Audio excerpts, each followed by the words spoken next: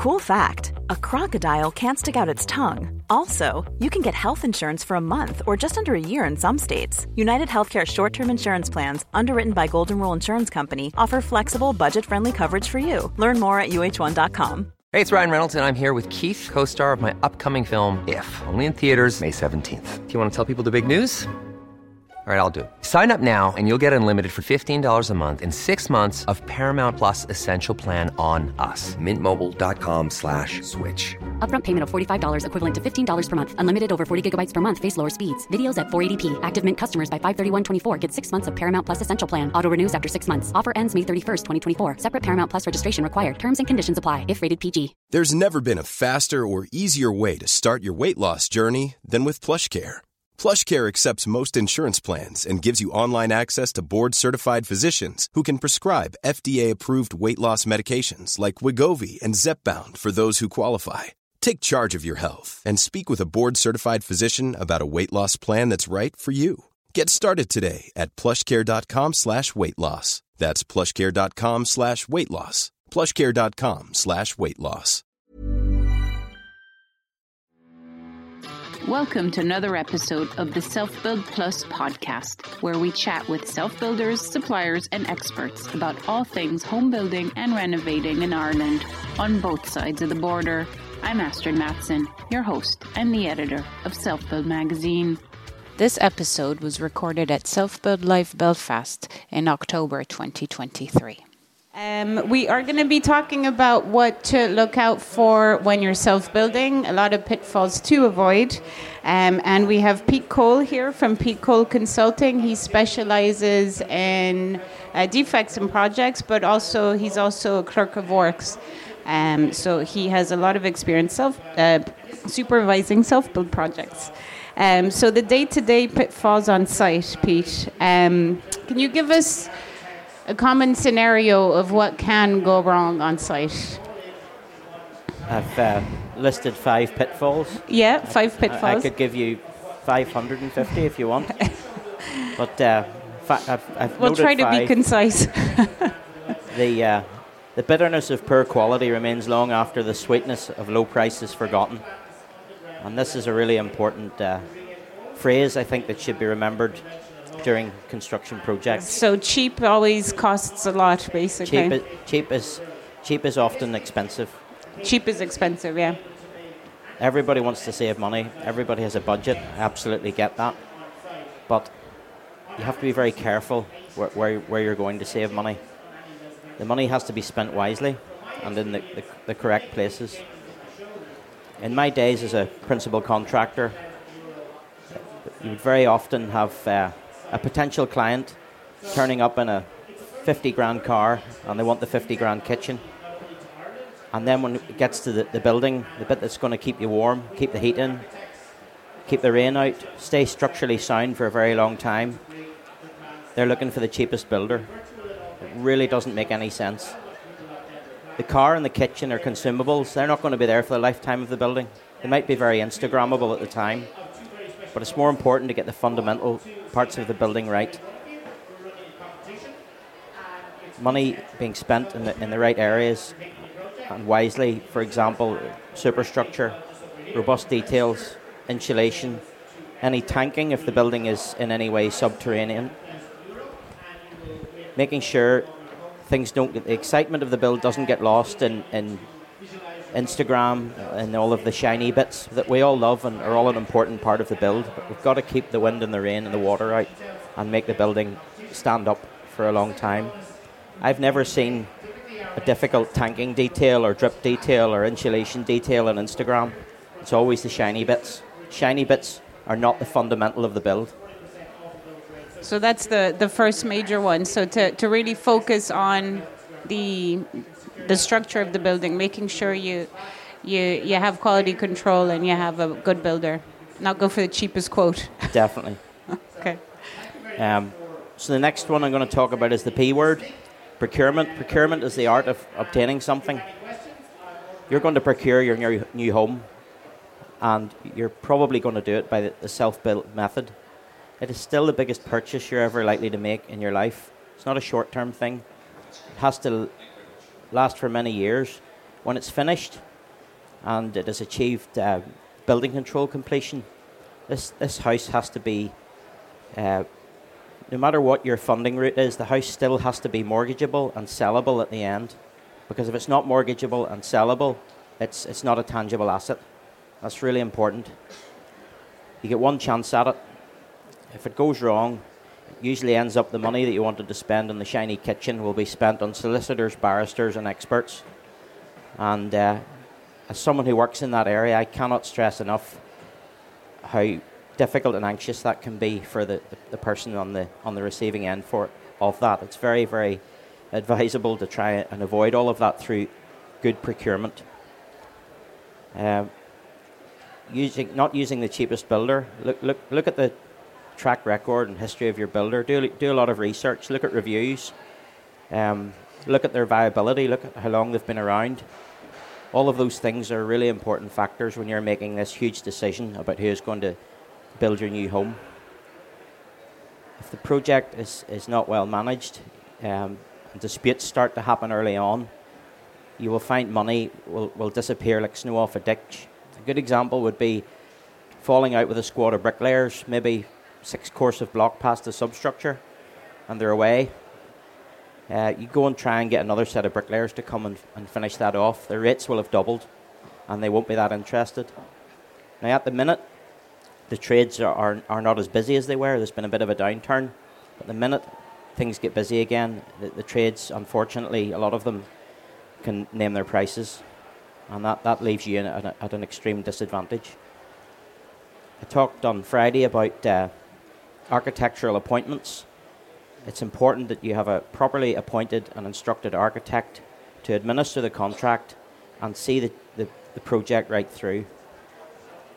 I'm not an advocate of the sort of direct labour route at all, because you as a consumer have no protections. If it goes wrong, you probably have nowhere to go. And there's nothing more likely for a mediator or a judge to point out if it all goes wrong is how bad your contract is. Okay, so a strong recognised method of contract, for example, a JCT minor works contract, that is your ultimate protection.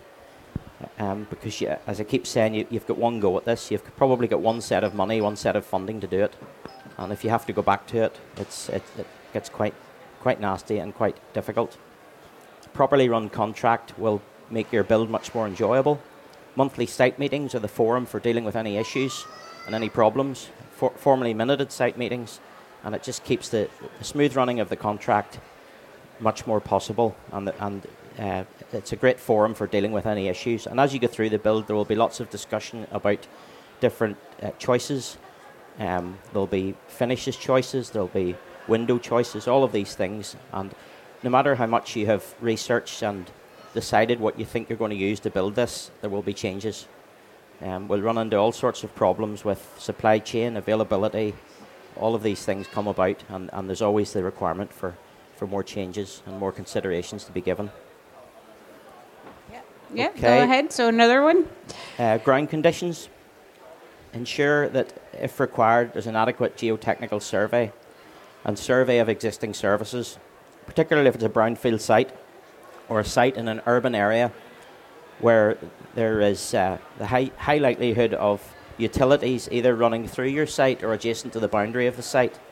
Remember, if we're excavating for foundations and we're very close to utilities, that has to be considered from a health and safety standpoint, but also from a cost standpoint, because if you put a digger bucket through one of NIE's cables and cause an outage, or even worse, a fibre optic broadband cable, they will not miss and hit the wall with charging you.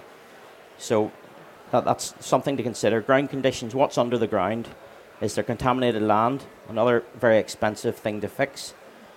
Has there been any oil spill? All of these things are expensive, so the cost of a geotechnical survey might be relatively small. Even if you're in the process of buying a site, nobody wants to buy a site that needs thousands of pounds worth of remediation before you can even build a foundation. So can't recommend that enough. If any of the boundary walls of the building or boundary walls of the actual driveway are adjacent to public highways or footways, there's a thing called task approval required. Depending on the difference in ground levels, that can also be very expensive. And you need to just think about that, particularly if you're going to buy a site. Any overhead infrastructure as well. You might have an overhead power cable or something. If that needs moved, or if it needs altered, it will be expensive. And I did mention the other day about getting your sort of developer inquiries for all of your infrastructure: broadband, NIE, water, sewage. If you can't get a sewage connection, you're going to have a treatment plant, which will require consent to discharge. That's another separate application. The viability of that can sometimes be expensive. And I'll give you another good example from my days as a contractor, where we knocked down a bungalow to build 2 houses on the site.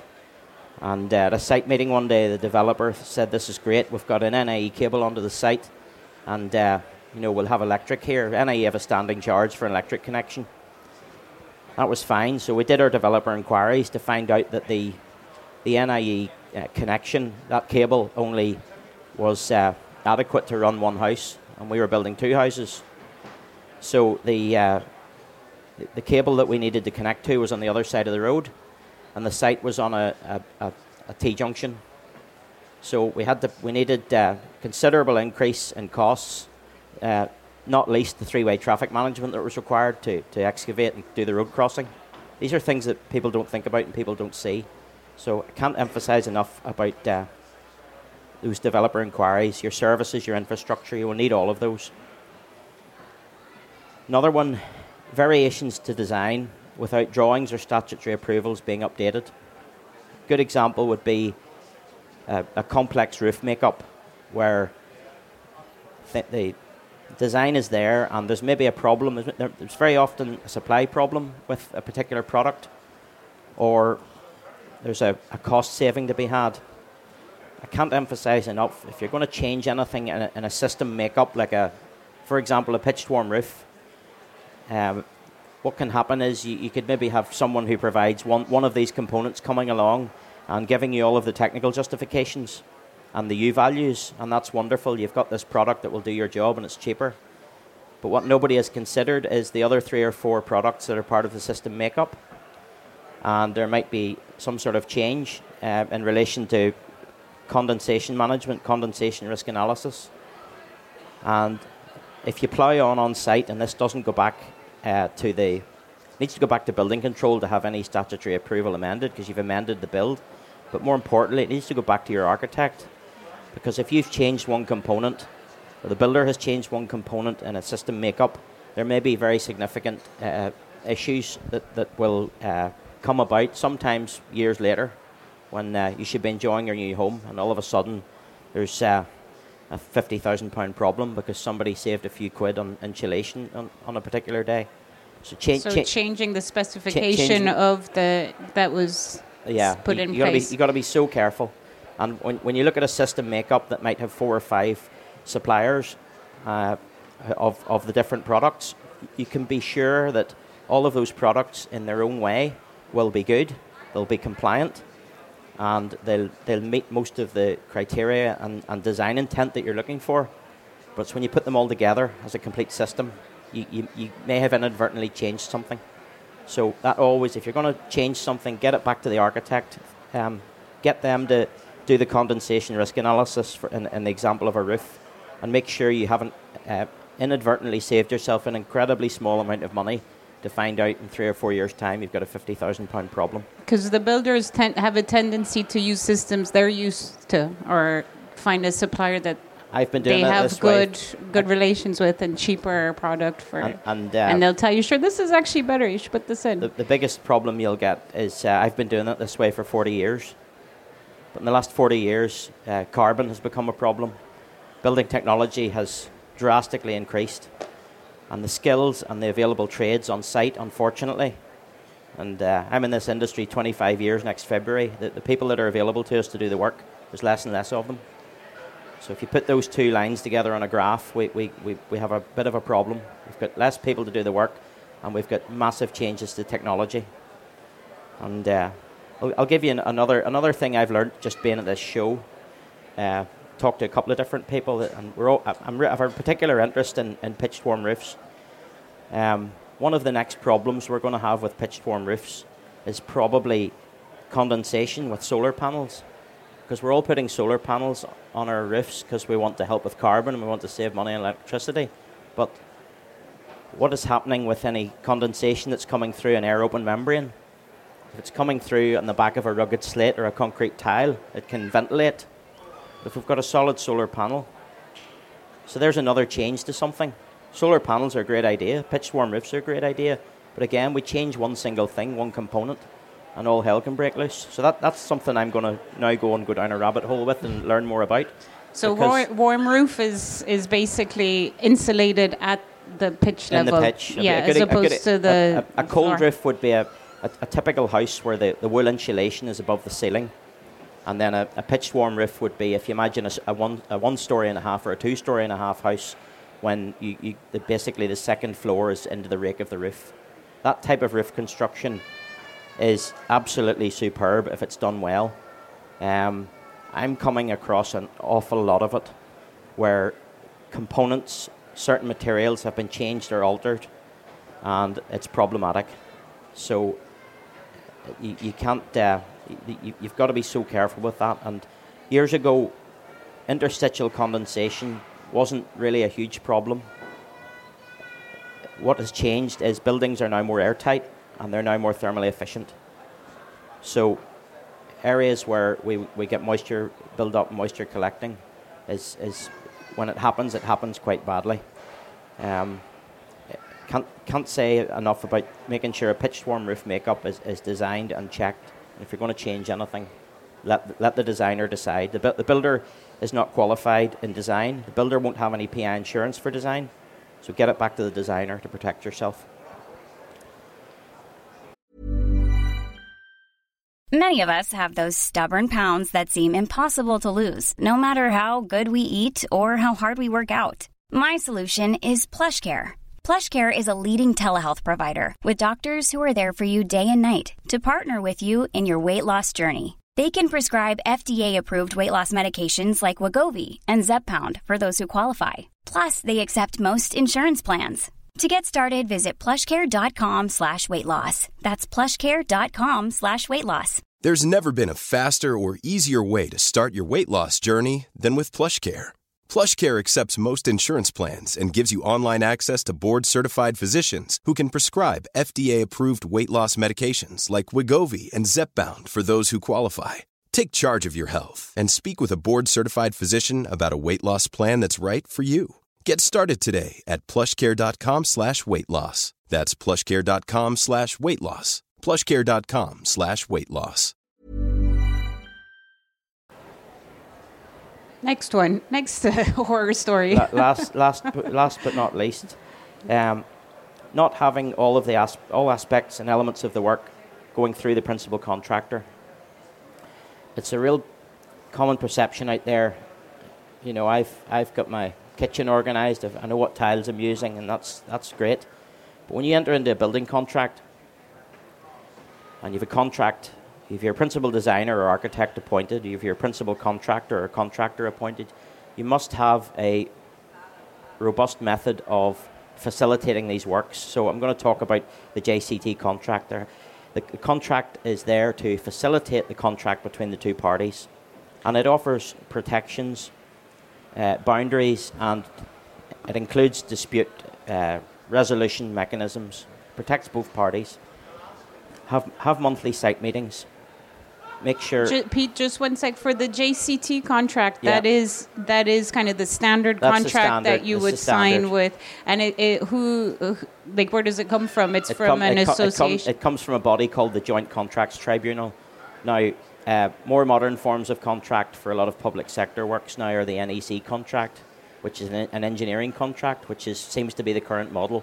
For domestic house building, JCT is the best route to go. Okay. Now, to go back to another analogy for you, I'm talking about not having all aspects of the work going through the main contractor, the principal contractor. If you employed a tiler and a shower door fitter and a plumber, to refurbish your shower, and 3 months later it was leaking, who would you phone? Who would be responsible? You'll have them all pointing the fingers at each other. And to take a shower out and redo it, it could cost you a couple of grand. That's before you get to any consequential loss or damage, decor in the lounge below or whatever.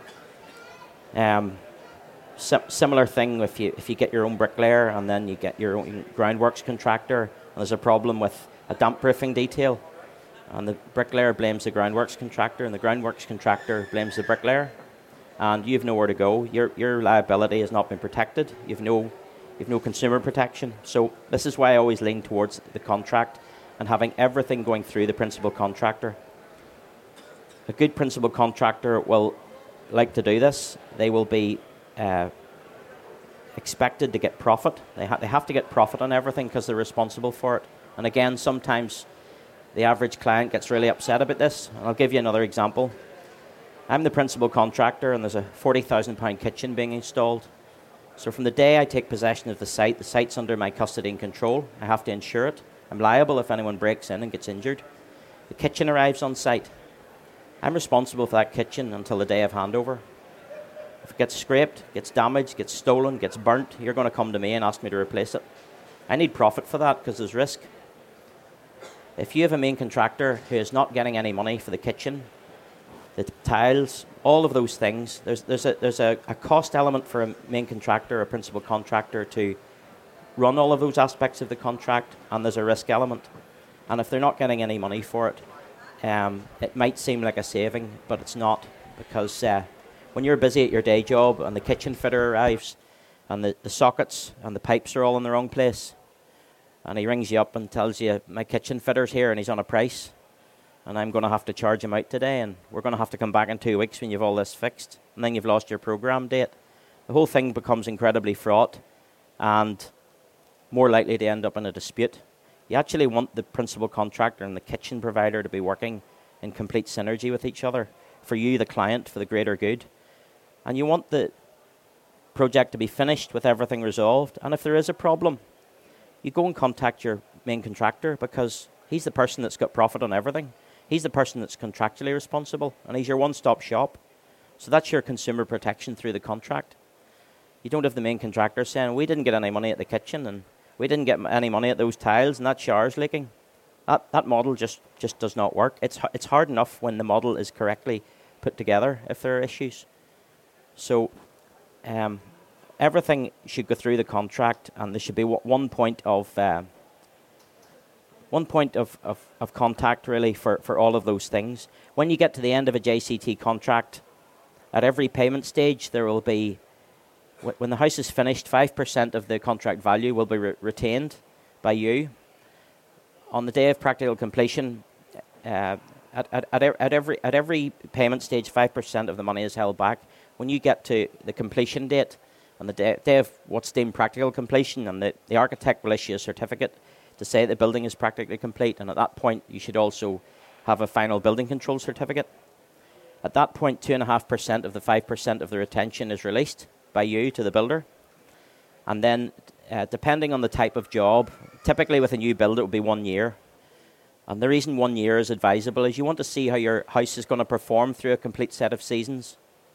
Your house might hand over in the summer and it's sunny. I know it wasn't particularly sunny this summer, but you need to know what that building's going to do in the depths of winter. You want to know what that building's going to do in a storm. Are there any rattles or noises? Is the roof properly fixed? So a full year is very good. We get to the end of the full year, any snags, defects or issues are raised formally through the contract to the architect, who is also the contract administrator, and that is the opportunity really for the builder to get his hands on the last 2.5%. And what a good builder will do is we'll meet up with the architect and client and go through any issues that have been raised, make an arrangement to come back and fix them, and then the architect will come back, and once everything has been satisfactorily dealt with, a contractual document called a Making Goods Defect Certificate is released. And that then obliges you, the client, to release the last 2.5% to the builder. And also within that contract, you have the option of there's a latent defect provision up to 6 years. which you're protected with under the contract. A latent defect is typically something significantly bad that happens. I don't mean a small crack in a wall or a tile falling off. That is dealt with under the making goods defects part of the contract. But I can't emphasize enough, everything I talked about today, and I've talked about it many times in my career as a contractor to potential clients, and some of them rolled their eyes, and some of them really got what I said and followed my advice. And this is not, embarking on a self-build, it's not a small amount of money. It's not a light-hearted task you're going to do on a Sunday afternoon. This is something that's probably going to affect you for a large part of the rest of your life. It's not something that should be taken lightly. And you've got to protect yourself, and you've got to put all the mechanisms in place that if something does go wrong, you're as protected as you can possibly be. When the money is spent on a construction project, people usually have a funding source. Not everybody has a further funding source to deal with anything that's gone wrong. And particularly when people are interested in talking about budgets for self-build, one of the most important aspects of managing the budget is to make sure that you have a sound contractual arrangement with a good builder and a good architect, and you want to have good relationships and the good running of the project. And if you can get to the end and you're in a position to go and put a Google review up for the builder, and then the builder gets recommended to somebody else, that's great.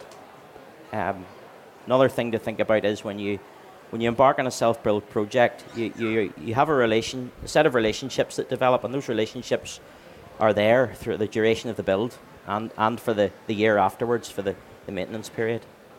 So there's a bit of a managing relationships aspect to it as well for everybody involved. But Pete, a lot of people would have relations, friends, family who might be in the trade. Let's say your brother's a tiler, your cousin's a plumber. So oftentimes you do go direct labour because there is a cost saving and you can trust the people that you're going to give these jobs out to. So in that instance, would a warranty be enough to try to cover any blaming the other person if something goes wrong kind of thing? I think if you go down that route, you as I said earlier, you could have a good digger driver and ground worker who put in your substructure, and you could have good bricklayers, but it's all the wee bits in between. It's all the bits of the building project that aren't quite a trade. They're more of a friendly tap on the shoulder at the right time during the project. Maybe the role for a clerk of works. You can line every trade up. The bit that the principal contractor does is all the little bits in between. Bits that there won't be a stand for here today.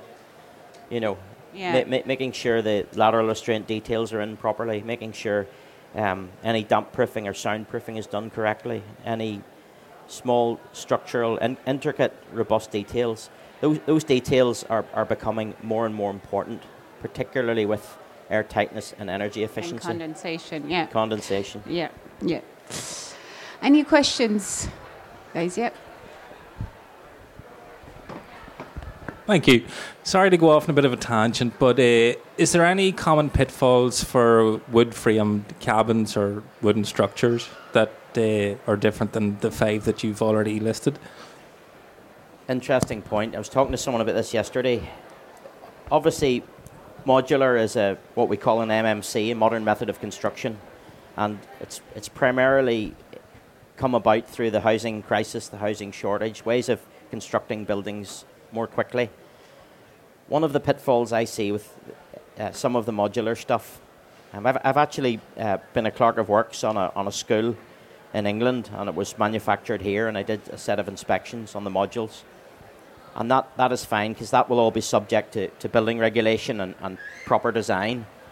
When we get into the sort of slightly away from something like that, the more sort of glamping type things and all of those, I'm not quite sure how those are regulated.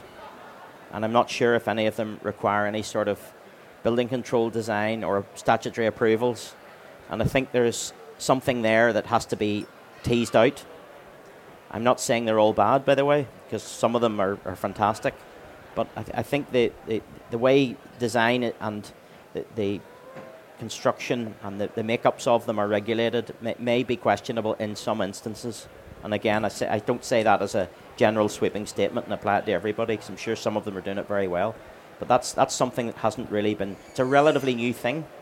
And in fact, I read an article in the newspaper recently that there might actually be a downturn now in this whole modular cabin thing. It was incredibly popular, and I think the lockdown brought it on a lot because people wanted to be able to have their own working from home space in their garden and stuff.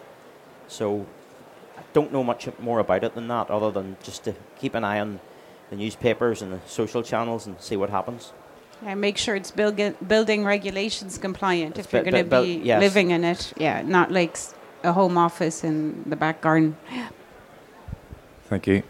Just to sort of build on a question that Astrid had asked earlier, if we do have someone, say for example in our own situation, we might have a family member that's willing to help with groundworks, sure, or that, are contractors still comfortable coming into situations like that where there has been, say for example, groundworks already performed and then they're coming in at a later stage, or working alongside people that's not necessarily something that they've organised, and how does that then impact upon contractual? I hear you, and I get what you're saying, and you may find that some principal contractors may be willing to accept that. It could be written into the contract as a provision so that it would be called prior works, which means the principal contractor wouldn't be responsible for it. For example, if you had a family friend or colleague who did the substructure work, and they might be able to do it for a more competitive price. But I think that the most important thing, and to say nothing contractual at this point, the most important thing really would be to make sure you have a good relationship and a good level of synergy between the two parties. You want them to work together. You don't want the principal contractor to turn up to a substructure that's been left with bits of broken block everywhere and bits of the site that you can't even walk around because there's holes. I mean, it's having... There's nothing will annoy a trade or a builder more than not having things reasonably well organised for them. So I'm not saying what you've suggested is a bad idea. If you can contractually deal with it by having it written in as prior works and make the other party responsible for it, make sure that if your substructure is being built at a time when the principal contractor is not in charge of the site, that site is actually under either your custody and control or the custody and control of the contractor. You've got to think about CDM regulations, welfare facilities, site security, all of the liabilities that you will incur the day construction work starts. That all has to be considered.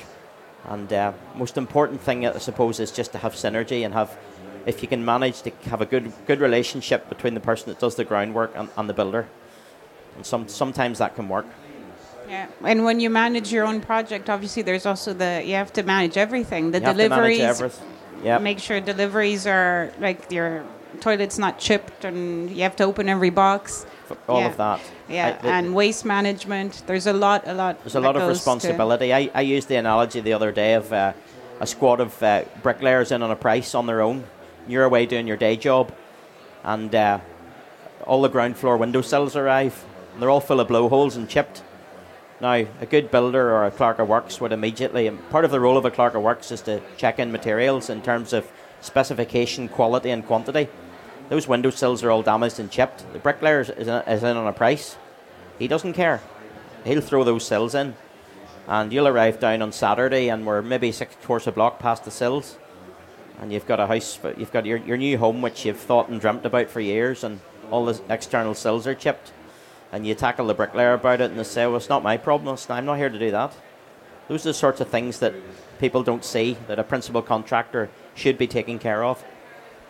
Thanks, Pete. Thank you.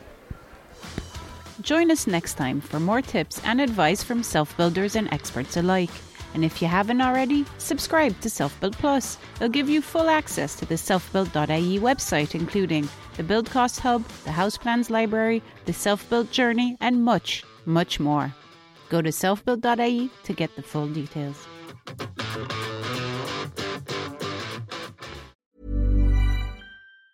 Hey, it's Danny Pellegrino from Everything Iconic.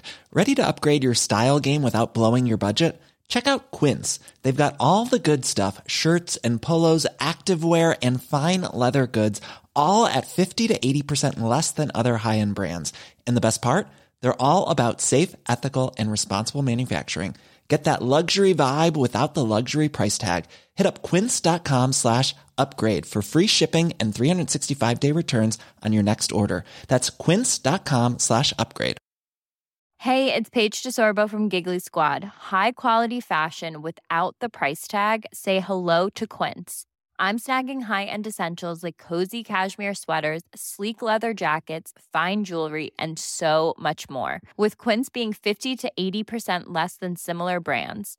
And they partner with factories that prioritize safe, ethical, and responsible manufacturing. I love that. Luxury quality within reach. Go to quince.com/style to get free shipping and 365-day returns on your next order. Quince.com/style.